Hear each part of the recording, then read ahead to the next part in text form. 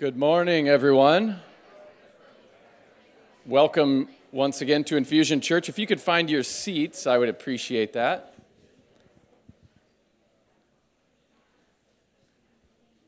Thank you.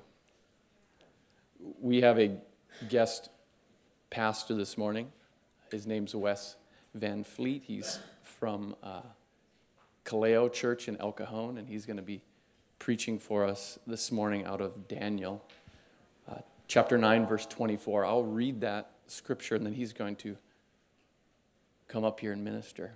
And I heard great things from the first service about the sermon this morning, so I'm looking forward to hearing Wes preach.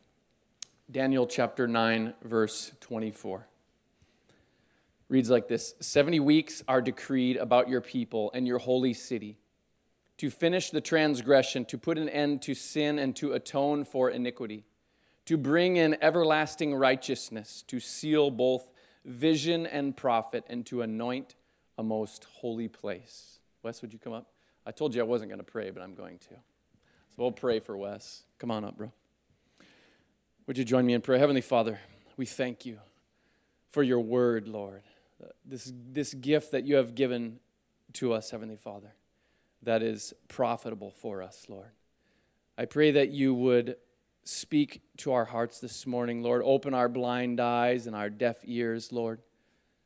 I pray that by your Holy Spirit you would empower us to hear what you want us to hear this morning, Lord, and that you would empower our brother Wes this morning to minister boldly, confidently, knowing who you are and what you've done and who you are working in and through him and working in our lives, Father. May he have a boldness that comes only from you. We thank you in Jesus' name. Amen. Well then, I'm going to give a quick disclaimer, and then I'll probably pray as well, because that's what we're supposed to do, right? Man, this text, Daniel 9, is the most difficult text, I would argue, in all of Daniel, if not all of the Bible. You might have different opinions, but Daniel 9 has had more ink spilled over it, especially this specific text, than any other. If you read a commentary or even go to a certain school or anything like that, or even different churches, you're going to hear guys get really sweaty over this verse, and especially over the passage. And I'll be honest with you guys, there are 3 or 4 major views on our text today. And what I'm going to ask is, maybe some of you have already a viewpoint in Daniel 9 and think it has these specific fulfillments, while others of you might have a different view. I'm going to ask that we proceed humbly, knowing that we can have differences on a text like this, because I'll be honest, any good commentators or pastors or scholars will say, you just can't tackle this passage. You just can't be absolutely firm across the board on it, because it's difficult. So I hope that we can listen humbly, and I can assure you I am not the master of this passage. But we have been preaching through Daniel at Kaleo Church, and this is the passage that fell last night for us. This is where we're at, so I get to come in and try to do the fun and hard work of getting you involved in the most difficult passage in Daniel. So hopefully you will give me a little bit of grace, and yeah, we'll work through it. So let me pray, and we'll get to work. Father, we acknowledge that, oh Lord, we need you, that your word is sufficient, but often it's our own minds and our own hearts that are not. Oh God, we come here this morning confessing that we do need you. And so I pray for those who are feeling burdened, who are feeling overwhelmed, who are feeling that, Lord, this world is often just too hard. Lord, would you come and through your word increase our hope? Oh God, as we want to be faithful to your Son and his words in Luke 24, when he made clear 2 different times that all of the scriptures, the Old Testament especially, were about him. Oh Lord, would you use this difficult passage? Would you help us not to miss the great beauty and goodness of the Lord Jesus Christ by being bogged down by details in this passage? But Lord, would we see him high and lifted up, and would we leave here with our hearts comforted and an increased hope in our lives? So Spirit, come and do that great work that you do, that the Lord Jesus, when he said it's better that he left so that the Spirit would come. Would you come now, convict us of our sin, draw our eyes to the Lord Jesus Christ, and by gazing at him would we be changed from one degree of glory to another. In Jesus' name, amen. Well, let's do this thing. All right. So, my grandpa, he was probably the biggest influence on my life. He died almost 12 years ago now from colon cancer. He was not a believer, but he was a wise man, and I really loved him and miss him dearly. He used to have me come out to Lake Havasu, where him and my grandma lived when I was a younger kid, and in the middle of the day when it'd be about 120 degrees, trying to teach me some life lessons, would have me crawl under his Cadillac with him and would start to teach me how to work on a car. Now, you can imagine as a young kid who only cared about skateboarding and air conditioning, which seemed to go against each other, but I would start to complain and, the heavy sighs and the breaths, because what kid wants to sit under a Cadillac in 120-degree weather? And as he would be telling me about each and every single part of the engine and what each bolt did and all these different things, and he would hear me sigh and complain, he would always say this phrase to me that has always stuck with me. He always said, "Wes, don't miss the woods for the trees." And this phrase stuck with me, and in short, if you've never heard it, it basically means don't miss the bigger picture for the small details. Now, if you're anything like me, I like details. I focus on the little things. I think that the little things need to be paid very close attention to for the larger things to work well, and I can often miss the bigger things that God is doing in my life. And while my grandpa meant it for the greater good of a Cadillac, I think there is some things we can take away, especially in regards to the Christian life. Now, for some of you, it might be things like your job, where you are called to pay specific attention to one thing and one role, often missing the bigger goal or picture of your workplace. For others of you in here, you might be so bogged down by the day in and day out beautiful yet difficult calling to raise kids. In the fact that all you see is your kids doing this and that, and you forget that there's a bigger world of image bearers outside of the walls of your home. You see, whatever it is for us, a lot of times we can get so bogged down in the small things that we miss the bigger realities of what God is doing in this world. Well, our passage in Daniel 9 is a lot like that. It's one of those passages that you can very easily focus on the trees and miss the woods.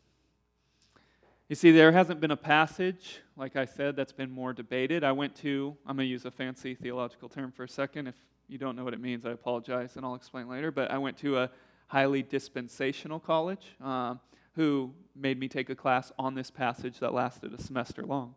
I left the class feeling like I was going to throw up and unsure of what just happened. And then I went to a Reformed or more covenantal seminary, and they gave me a different view. And so I've had both sides of this and felt like I am one that's guilty of missing the woods for the trees with this passage, trying to argue what it means, who it points to, all these things. And that is not what I want for us today. And to be honest, the second we start to miss the woods for the trees in a passage like this, I'm going to argue that we actually miss exactly what God is trying to teach us. You see, this is a very beautiful passage. It's a very clear passage. If we don't get bogged down by every detail and the timing and all these things, we actually, I would argue, will be led to worship rather than just being right. So that's my hope for us. My hope for us is that God would give us an understanding of this marvelous passage in a way that would lead us to doxology today, that we would be able to stand after this and truly worship our God. Well, to give you a little bit of context, I've been laughing at God's timing because when I decided to preach through Daniel at Kaleo, this was the passage I did not want to do. And Josh asked me this week, "Hey, can you come preach?" He has a sense of humor, and we like to banter about different theological things. So at first I took it as a joke, but now I'm here. So to give you a little bit of context to help, Daniel 9 starts the first 19 verses with Daniel's prayer. It's this beautiful prayer. It's marked by Daniel's adoration of God's mercy towards God's people. It's one of Daniel confessing his sins and the sins of the exiles. And it's even Daniel petitioning God to fulfill and answer all of his promises. Well, in Daniel 9 earlier, Daniel starts to pray these things immediately after he had received the word of the Lord from his contemporary Jeremiah. Jeremiah had written part of his letter, and Daniel had received it, and it had basically said that the 70 years of exile for God's people were almost over. Now for Daniel, he has been in exile since he was a teen. Most would argue that at this point in Daniel, he's close to 70, 80, maybe even older. And so he's been in exile a long time. So he receives this word from Jeremiah that God's almost done with this 70 years. Can you guys imagine the hope that would start to heighten, right? Hope isn't any longer just this far-off, distant thing for Daniel, but it's something that's becoming more and more of a reality. I started to wonder, what is it that Daniel would have felt? What are some of the things that Daniel would have thought? Right? He's been in Babylon for decades. And he's starting to think, what was home like? The home of my youth. Will Judah be better than it was when I left? Will all the pain and all of the trials that I've endured over the last decades finally be made right?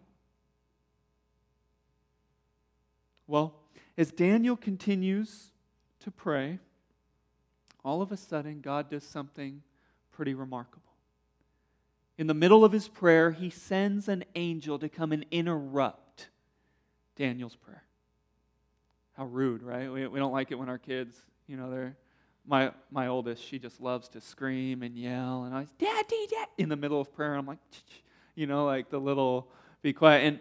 But God's the interrupter here. He comes and interrupts Daniel's prayer. And listen to what he says. In verses 20 through 23, Daniel writes this: "While I was speaking and praying, confessing my sin and the sin of my people Israel, and presenting my plea before the Lord my God for the holy hill of my God, while I was speaking in prayer, the man Gabriel, whom I had seen in the vision at the first," referring back to Daniel 7 and 8, "came to me in swift flight in the time of the evening sacrifice. He made me understand, speaking with me and saying, 'O Daniel, I have now come out to give you insight and understanding.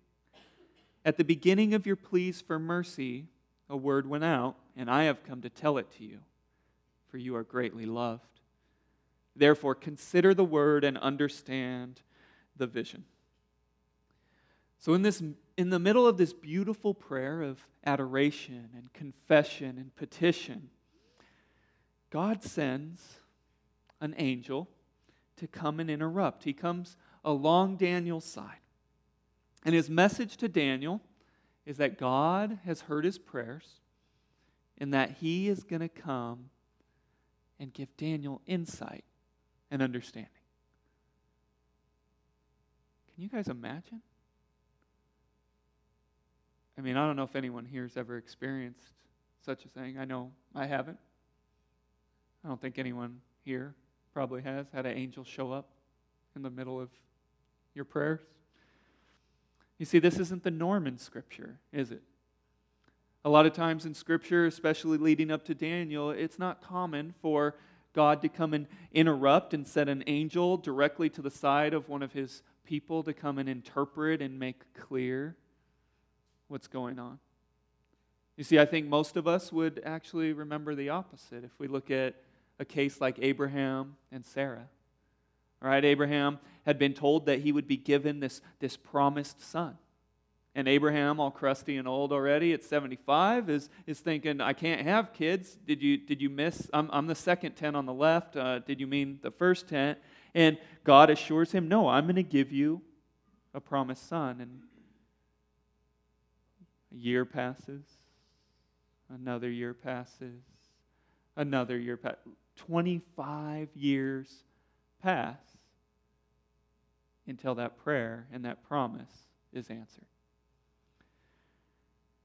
Now you see, for us, I think because of the culture we have grown up in and because of the technology we have, we actually expect God to answer our prayer the way he did Daniel.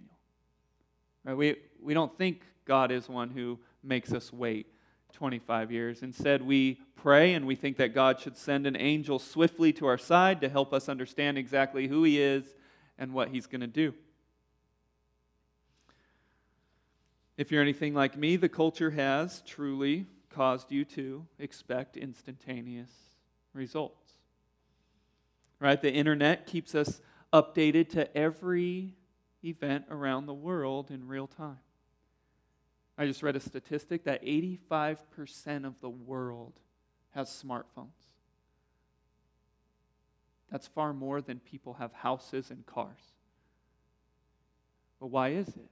It's because the phone gives us instantaneous results. The internet has shaped us and trained us to expect to get an answer in a second. Right? We order things on Amazon, they're at our doorstep the next day. We microwave our meals so they're ready within minutes. We speed in the carpool lane. Everything we do is instantaneous and fast. Why wouldn't we expect God to meet our demands in the same way?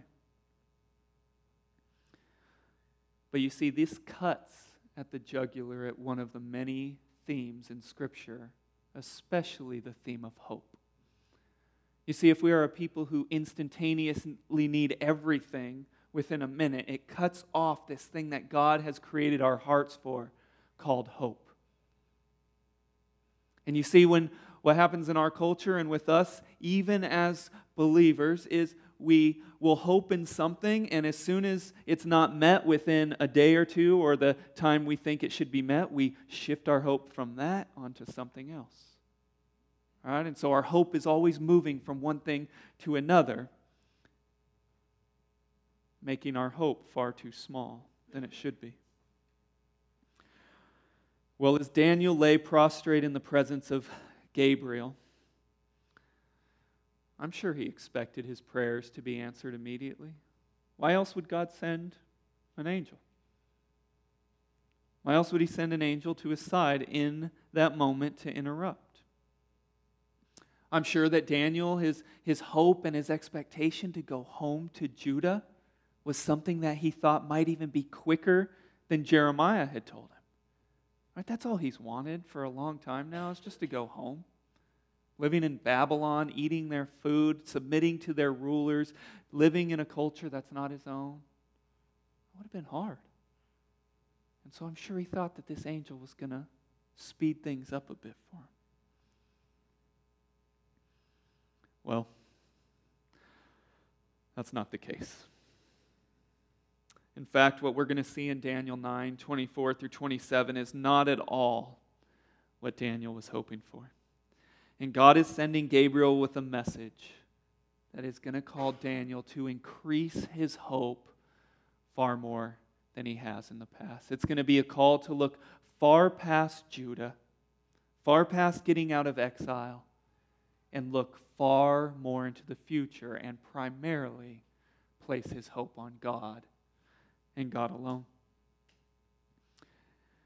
Well, Gabriel begins by saying in verse 24, he says, 70 weeks are decreed about your people and your holy city to finish the transgression to put an end to sin and to atone for iniquity, to bring in everlasting righteousness, to seal both vision and prophet, and to anoint a most holy place. Now, because you guys haven't been going with us through Daniel at Kaleo, I have to give a quick little setup or context to what's going on here. Daniel 7 through Daniel 12, which unfortunately some people don't preach in Daniel, is difficult. It's often defined as apocalyptic literature. Apocalyptic literature is different than what we have today. Apocalyptic literature is primarily written to give us greater realities in pictures. Okay, so although it's words, we're supposed to read it and see things in pictures. This helps us understand Daniel 7 through 12, the second half of the book of Zechariah, a lot of Ezekiel, and primarily the whole book of Revelation. And if we read those literally only, I'm not saying there's not literal things in it, then we're actually going to miss God's overarching purpose in the text. And so it's really important. There are literal things, and I'm not saying we spiritualize or allegorize the text, but apocalyptic literature is meant for us to see pictures. Now, along with this in apocalyptic literature means that we can't just read numbers literally as well. Now, across the board, whatever view you have of this passage, any scholar or commentator will argue that when Daniel is talking about the 70 weeks, no one takes that as literal. Because 70 weeks would have been over in just over a year, and Daniel doesn't even get back into Judah for another 5 to 6 years. So already we're going to see that this passage is difficult. Okay, but I want to remind you, apocalyptic, we're supposed to see pictures. Okay? Quick other disclaimer, just to remind you as I did at the beginning, no matter what happens in this passage, and no matter if you differ with me or differ among one another, we can have unity in a passage like this because it's difficult. Don't put your flag down at the end of the day on your view of Daniel and miss the overarching picture and purpose of what's going on here. So, when Gabriel declares to Daniel that 70 weeks are decreed about your people, it's meant to be something greater than just 70 literal weeks. One example of this in the New Testament of numbers not being used literally like that, but to give a picture, is in Matthew 18. You know, Peter, the favored apostle of Jesus, the one who believes he is very smart, that he's the one who's always willing to lay down his life for Jesus, the very arrogant and pomp apostle. He comes to Jesus and he asks him a question he believes he already knows the answer to, and he says in Matthew 18:21, "Lord, how often will my brother sin against me and I forgive him? As many as 7 times?" And here, if you guys know much about the number 7, it means completeness, fullness. It's never meant to be just literal. Peter, I don't think, meant just 7 times, but he's trying to impress his Lord. But then Jesus, of course, as he always does with Peter and us, increases the bar of forgiveness here, and he says, "I do not say to you 7 times, but 77 times." Now, in the original language, it's actually 7 times. 70 times 7, which would be 490. And I think all of us would say, Jesus doesn't mean here forgive 490 times only. And on the 491st, it kind of, now you got some freedom. If any of you in here have been married more than a year, you know that 490 was done away with very quickly. And if it wasn't for 491 and following, marriage would not be continuing. And so we know that this isn't meant to be just a picture of how many times literally, but a picture of unending and full forgiveness. Well, the 70 weeks will include, as Daniel has come to learn from God's servant Gabriel, and don't miss this part, it's supposed to include an end to exile. That's what Daniel wants, right? An end to sin, sin atoned for, God bringing in everlasting righteousness, and so on and so on. Really, Gabriel is coming and he's trying to show Daniel that his pleas for God's mercy to forgive sins will actually be dealt with in a far greater way than Daniel hopes. You see, Daniel, at this point, he just wants to go back to Judah. Right? In Daniel 9, 1 through 19, when he started to confess his sins and the sins of the exiles, he's thinking that if God would just forgive him, that would be the means to getting back to Judah. That's as far as he's seen. That's what he wants. But God is coming and interrupting and showing Daniel that hope is too small.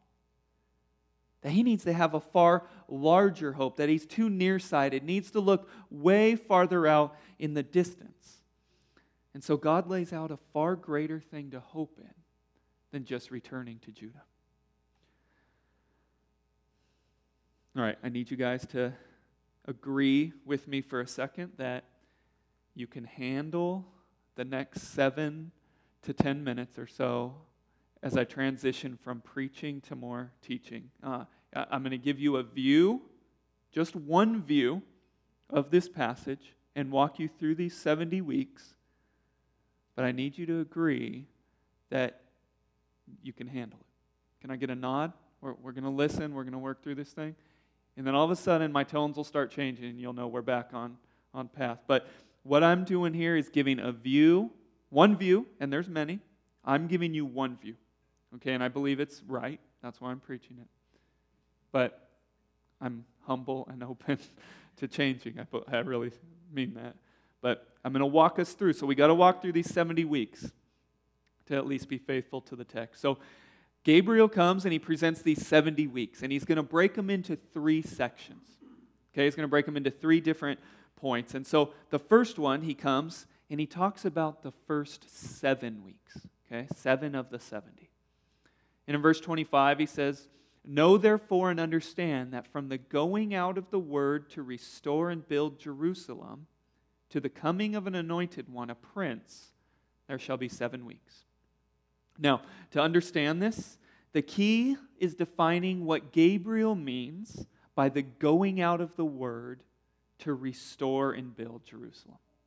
Okay, so we have to understand that. And if we look at Ezra, chapter 1, verses 1 through 3, we actually get a pretty clear picture of this. It says this: "In the first year of Cyrus, king of Persia, that the word of the Lord by the mouth of Jeremiah might be fulfilled, the Lord stirred up the spirit of Cyrus, king of Persia, so that he made a proclamation throughout all his kingdom and also put it in writing.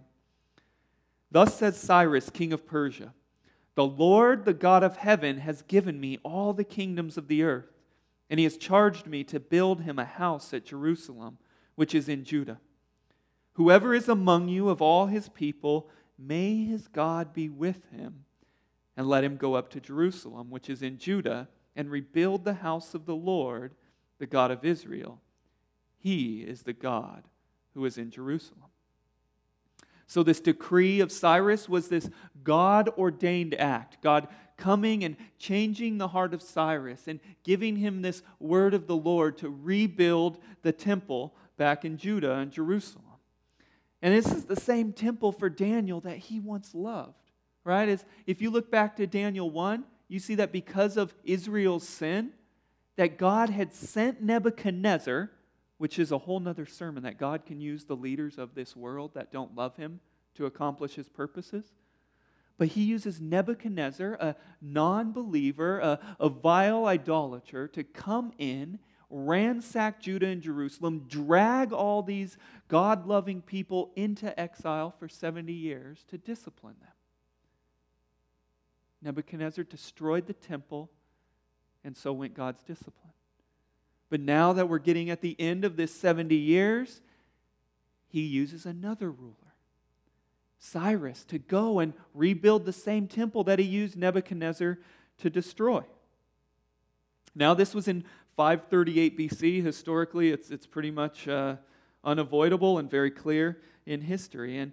And this temple was rebuilt in 538 BC. Now, when Gabriel says that there would be a coming of an anointed one there in verse 25, If you look throughout Scripture, this phrase, the coming of an anointed one, is most often used of who the high priest was. Now, the high priest in that time was no other than Ezra himself. So we wrap these two things together.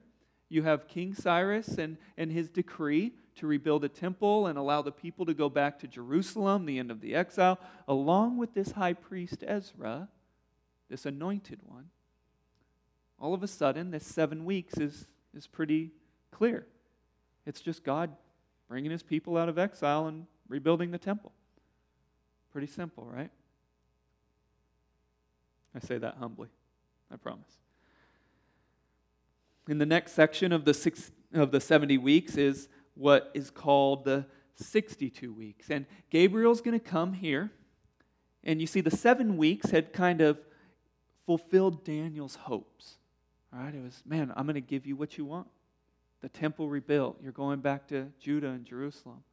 But now in this 62 weeks, this far greater of a period, God is going to move Daniel's eyes off of Judah, off of Jerusalem, off of the temple, and farther into redemptive history. If you look with me at the second half of verse 25 and 26, Gabriel says this. It says, then for 62 weeks it shall be built again with squares and moat, talking about the temple, but in a troubled time. And after the 62 weeks, an anointed one shall be cut off and shall have nothing. And the people of the prince who is to come shall destroy the city and the sanctuary. Its end shall come with a flood, and to the end there shall be war. Desolations are decreed. So these 62 weeks, in a nutshell, I know it's a lot to just cut out, but in short, is this large, expansive time span from the temple being rebuilt all the way until the coming Messiah, to the death and resurrection of our Lord. Now, when Daniel had prayed for his sins and the sins of all the exiles to be forgiven, God's showing Daniel that he's going to actually send someone to be cut off, right? To be killed or separated so that sin will actually be taken care of once and for all. You see, Daniel thought that all he needed to do was confess sin so they can get back to Judah. You see, sin wasn't the biggest deal to Daniel. And God's saying, no, sin's actually far worse than you believe, but let's look far out into the future to where I'm actually going to deal with it in a far greater way than you could ever hope or imagine. Now, tied along with this, as we read in verse 25, 26, is also the destruction of the city and the sanctuary. It's kind of ironic because the first 7 weeks, right, were God using Cyrus to rebuild the temple and Jerusalem, and part of verse 26 is saying that this same temple and this same city will actually be destroyed. And I think it's God's way of kind of breaking in with Daniel and even for us and saying, man, these physical things, these things that we hope in so often, they're not worth putting your hope in. I'm going to cut all that stuff out. And I'm going to get your hope onto me the way it was originally meant to be. Well, in 70 AD, this one pretty much is across the board. 70 AD brought a historical fulfillment of the destruction of the temple and the destruction of Jerusalem and Judah. The Roman general Titus, he came in very quickly and destroyed the temple. Not a stone was left, and all of the people of God went fleeing from Judah. Now, Jesus told of these earlier on, so we shouldn't be surprised, and his disciples especially should not have been surprised in reading their epistles. I don't think they were. But Jesus says in Luke 21:20, he says, when you see Jerusalem surrounded by armies, then you know the desolation has come near. Similar language, right? This desolation. He also told them about the temple being destroyed in Matthew 24:2, when he said, truly I tell you, not one stone will be left upon here, upon another. All will be thrown down. But even more striking is Jesus' reference to this prophecy in Daniel in Matthew 24, 15 and 16. When he says, "So when you see the abomination of desolation spoken of by the prophet Daniel," right? Jesus isn't talking about thousands of years later. He's saying, when you see the abomination of desolation spoken of by the prophet Daniel standing in the holy place, let the reader understand, then let those who are in Judea flee to the mountains. You see, from the crucifixion to our Lord, being cut off for the sins of his people, to the temple being absolutely destroyed and Jerusalem being ruined, this 62 weeks is showing us how remarkable God's word is. That he could come to Daniel and interrupt his prayer, and that these things would be precisely fulfilled the way God said they would. I mean, this should give Daniel, this should give us a great hope in God. That our hope should start to inflate, right? It should be bigger than what it was coming in here this morning. Well, the third and final section of the 70 weeks is explained as 1 week, right? So the shortest amount of time. Daniel says in verse 27, he says, "And he shall make a strong covenant with many for 1 week, and for half of the week he shall put an end to sacrifice and offering. And on the wing of abomination shall come one who makes desolate, until the decreed end is poured out on the desolator." Now what we have here is the end, in a sense, of this beautiful prophecy, but I'll be honest with you, this is the most debated part of the whole passage. Many people like to ascribe who this he is to all kinds of different people in history. Some in 70 AD, some in 30 AD, some in 2012 with Obama. You get all kinds of kooks, all kinds of crazy stuff going on here. And if that's you, I'm sorry, but I can assure you this is not Obama. And what's going on here, we have to at least be able to step back and say, okay, it's debated. But I think if we understand who the he is, which I'm not saying is easy, and I'm not even saying I'm right, but I'm pretty hopeful I am, then we actually can see this passage in a way where we don't miss the woods for the trees. You see, the he, I will argue, because he makes a strong covenant with many for a week, and we'll understand this a bit more as we go, is describing this veiled reference to the same one who will be cut off and put an end to the sacrificial system. This he is no other than a veiled reference to Jesus, the one who will lay down his life for his people, the one who will be the temple of God himself, the one who is meant to be our hope. If Jesus is the he in verse 27, it helps explain these two halves of this final week. You see, the first half is describing Jesus' earthly ministry and the once-for-all sacrifice that he himself would give to put an end to the sacrifices and offerings. And the second half of the week most likely refers to the time we're in right now, between the ascension of our Lord and his second coming.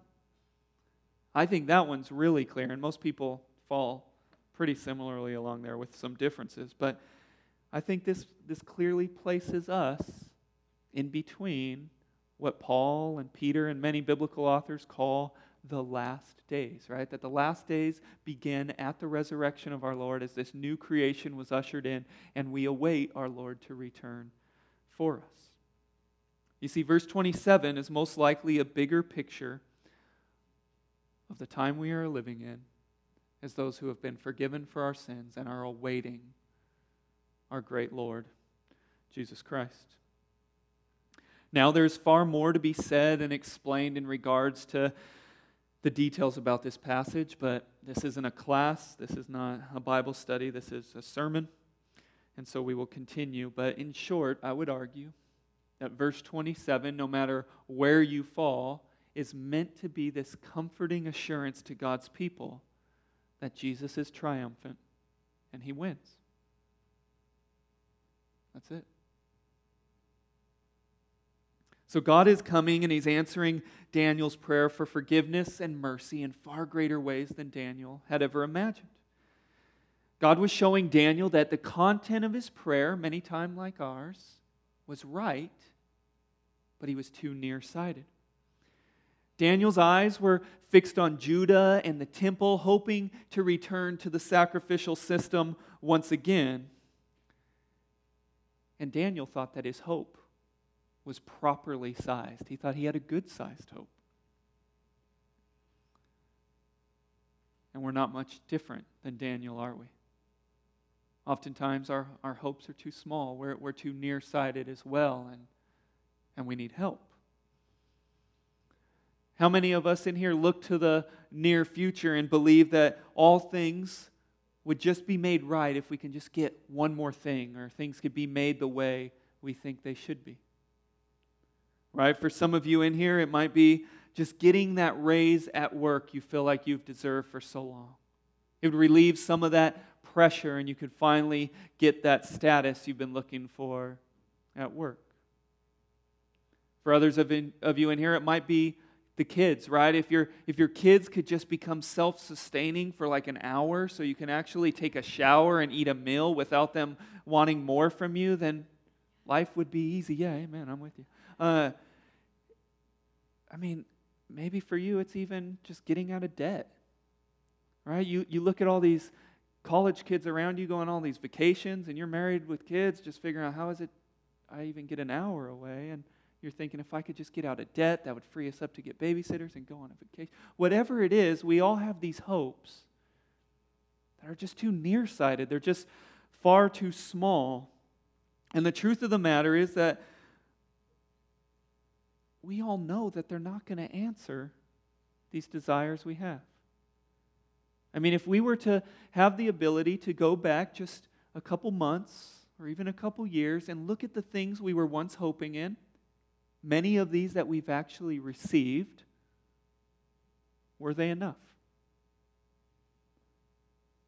Right? The things that we've actually gotten in the past that we've hoped for have not satisfied, because I can assure you and guarantee that every single person in here today is hoping in something right now. That those things that you got were not the end all to your hope. As I thought about this with myself this week and praying for you guys, I thought of this line and I couldn't get it out of my head all week long. And it was this idea that the size of our hope is an indicator of the size of our God. That the size of our hope exposes and reveals how big we believe our God to be. Man, that's, for many of us, our hopes are just too small, showing that we really believe we have a puny and weak God who is not able to answer our greatest dreams and our greatest hopes. And so we deflate our hopes so that we can have sizable and attainable things rather than put it all on the line and hope that our God could actually meet the things we hope in. And as amazing as Daniel's prayer was in Daniel 9, God sent Gabriel swiftly to his side to interrupt and say, listen, I want to increase your hope. I want to make it bigger than just Judah. I want to make it bigger than the temple. You see, where Daniel wanted to return to exile, God was promising an eternal home, a place marked by perfect righteousness forever. Where Daniel desired the rebuilding of the temple, God was going to send His only Son to be the temple of God, the presence of God in its fullness with His people. But far greater than this was the promise to deal with sin once and for all. You see, where Daniel had confessed the sins of the exiles, hoping that that would be the means to getting back to Judah, God was coming to inflate and make larger. Josh will send me a meme later.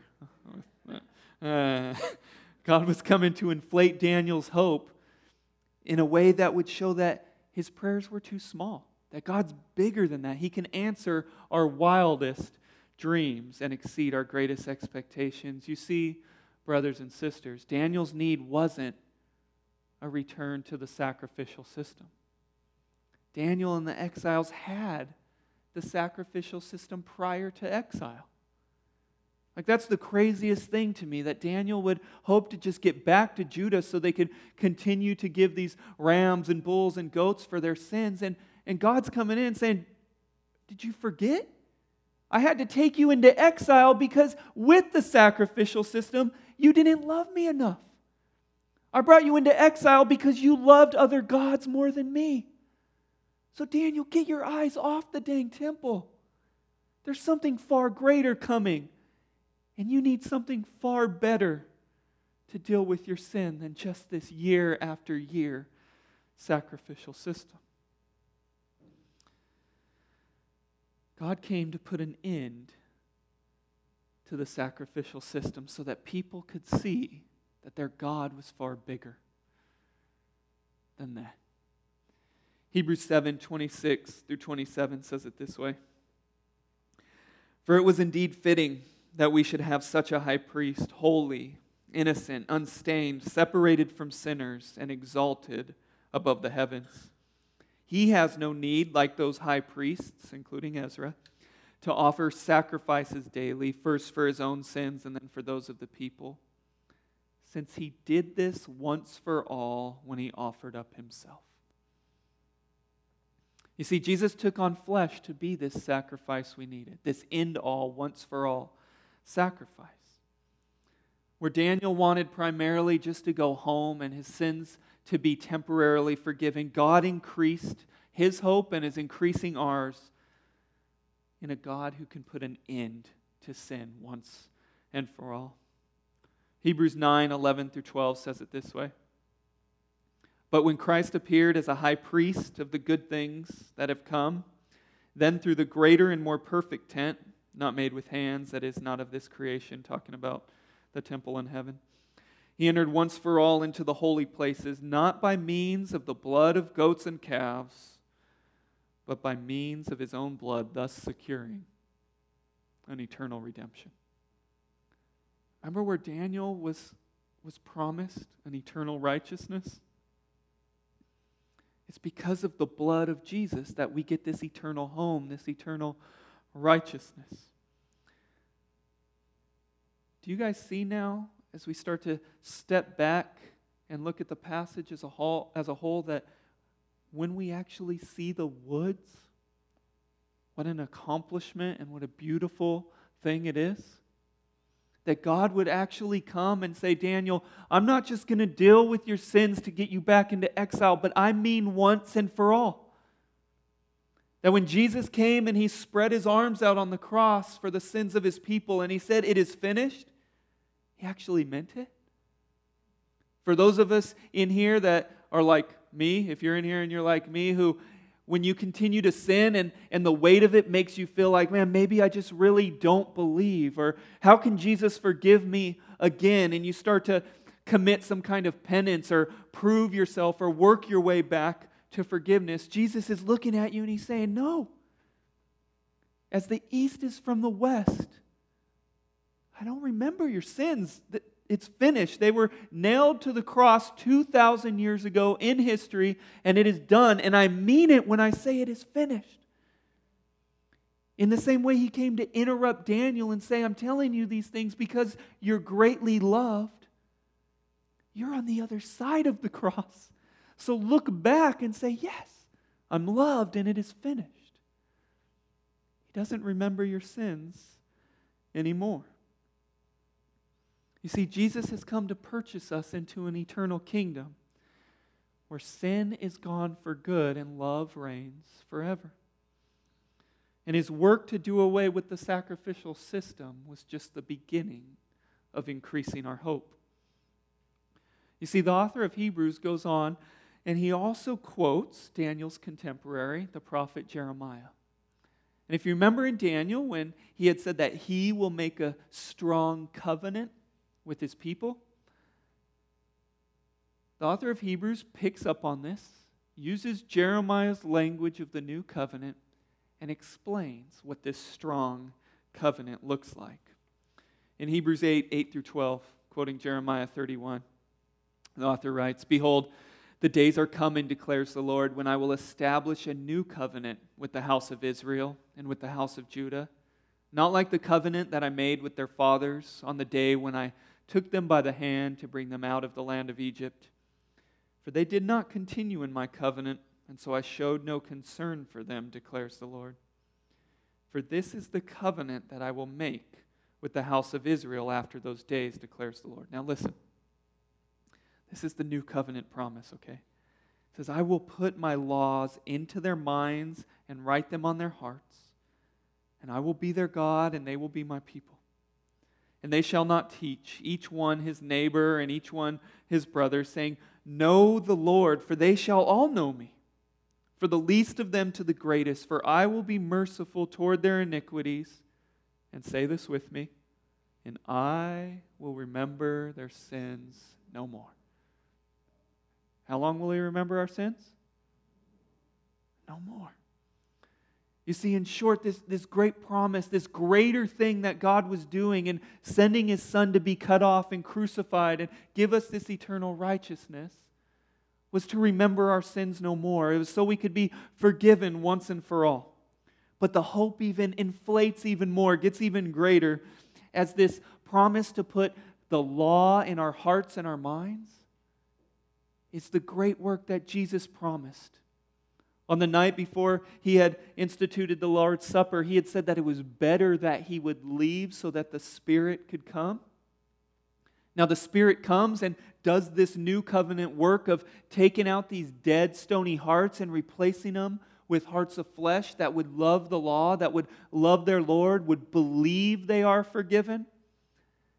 And this Spirit is doing also a greater work of what's probably the most amazing work of the Spirit, of applying the life, death, and resurrection of Jesus to us. That's astounding. If that doesn't increase your hope, that Jesus' perfect life is considered yours now, if the death and resurrection of Jesus is yours, as Paul says in Romans 6, as surely as He died, so you were buried with Him, and as surely as He is raised, you will be raised with Him. If this doesn't increase your hope this morning, I don't know what will. Sins dealt with once for all. Considered righteous, purchased into an eternal kingdom, given the Spirit of God so that we will now love the law, given the Spirit so that all the work of Christ is attributed and given to us into our account. But I want to leave you with one more thing in Fusion. Our hope doesn't end there. You see, in the same way that the 62 weeks was this span between the Messiah being cut off and this second coming of the Lord, throughout the New Testament we're told to eagerly expect the return of Jesus. And so I want to call you today to look back at the cross, see all of His faithfulness to you, but because of that faithfulness, let it increase the surety for you that Jesus will return like He said. And so get your eyes off the small hopes of this world. Yes, pray big things for your kids, expect raises at work, hope for things like that.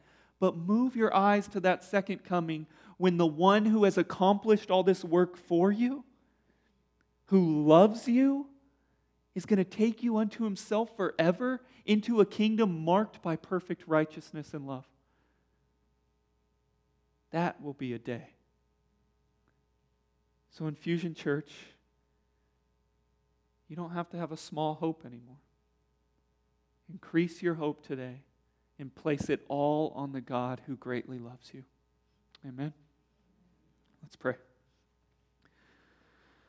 Goodness, Father, we confess that You have given us some hard texts that have often led to disagreement rather than unity. And Lord, if we have missed the woods for the trees this morning, we pray for forgiveness. But, oh Lord, if You have given us a picture of the woods, of this grand picture of hope and redemptive history, of Your love for us, You forgiving us, and You giving us an eternal righteousness and promising to return for Your people, Oh Lord, let us respond with much gratitude.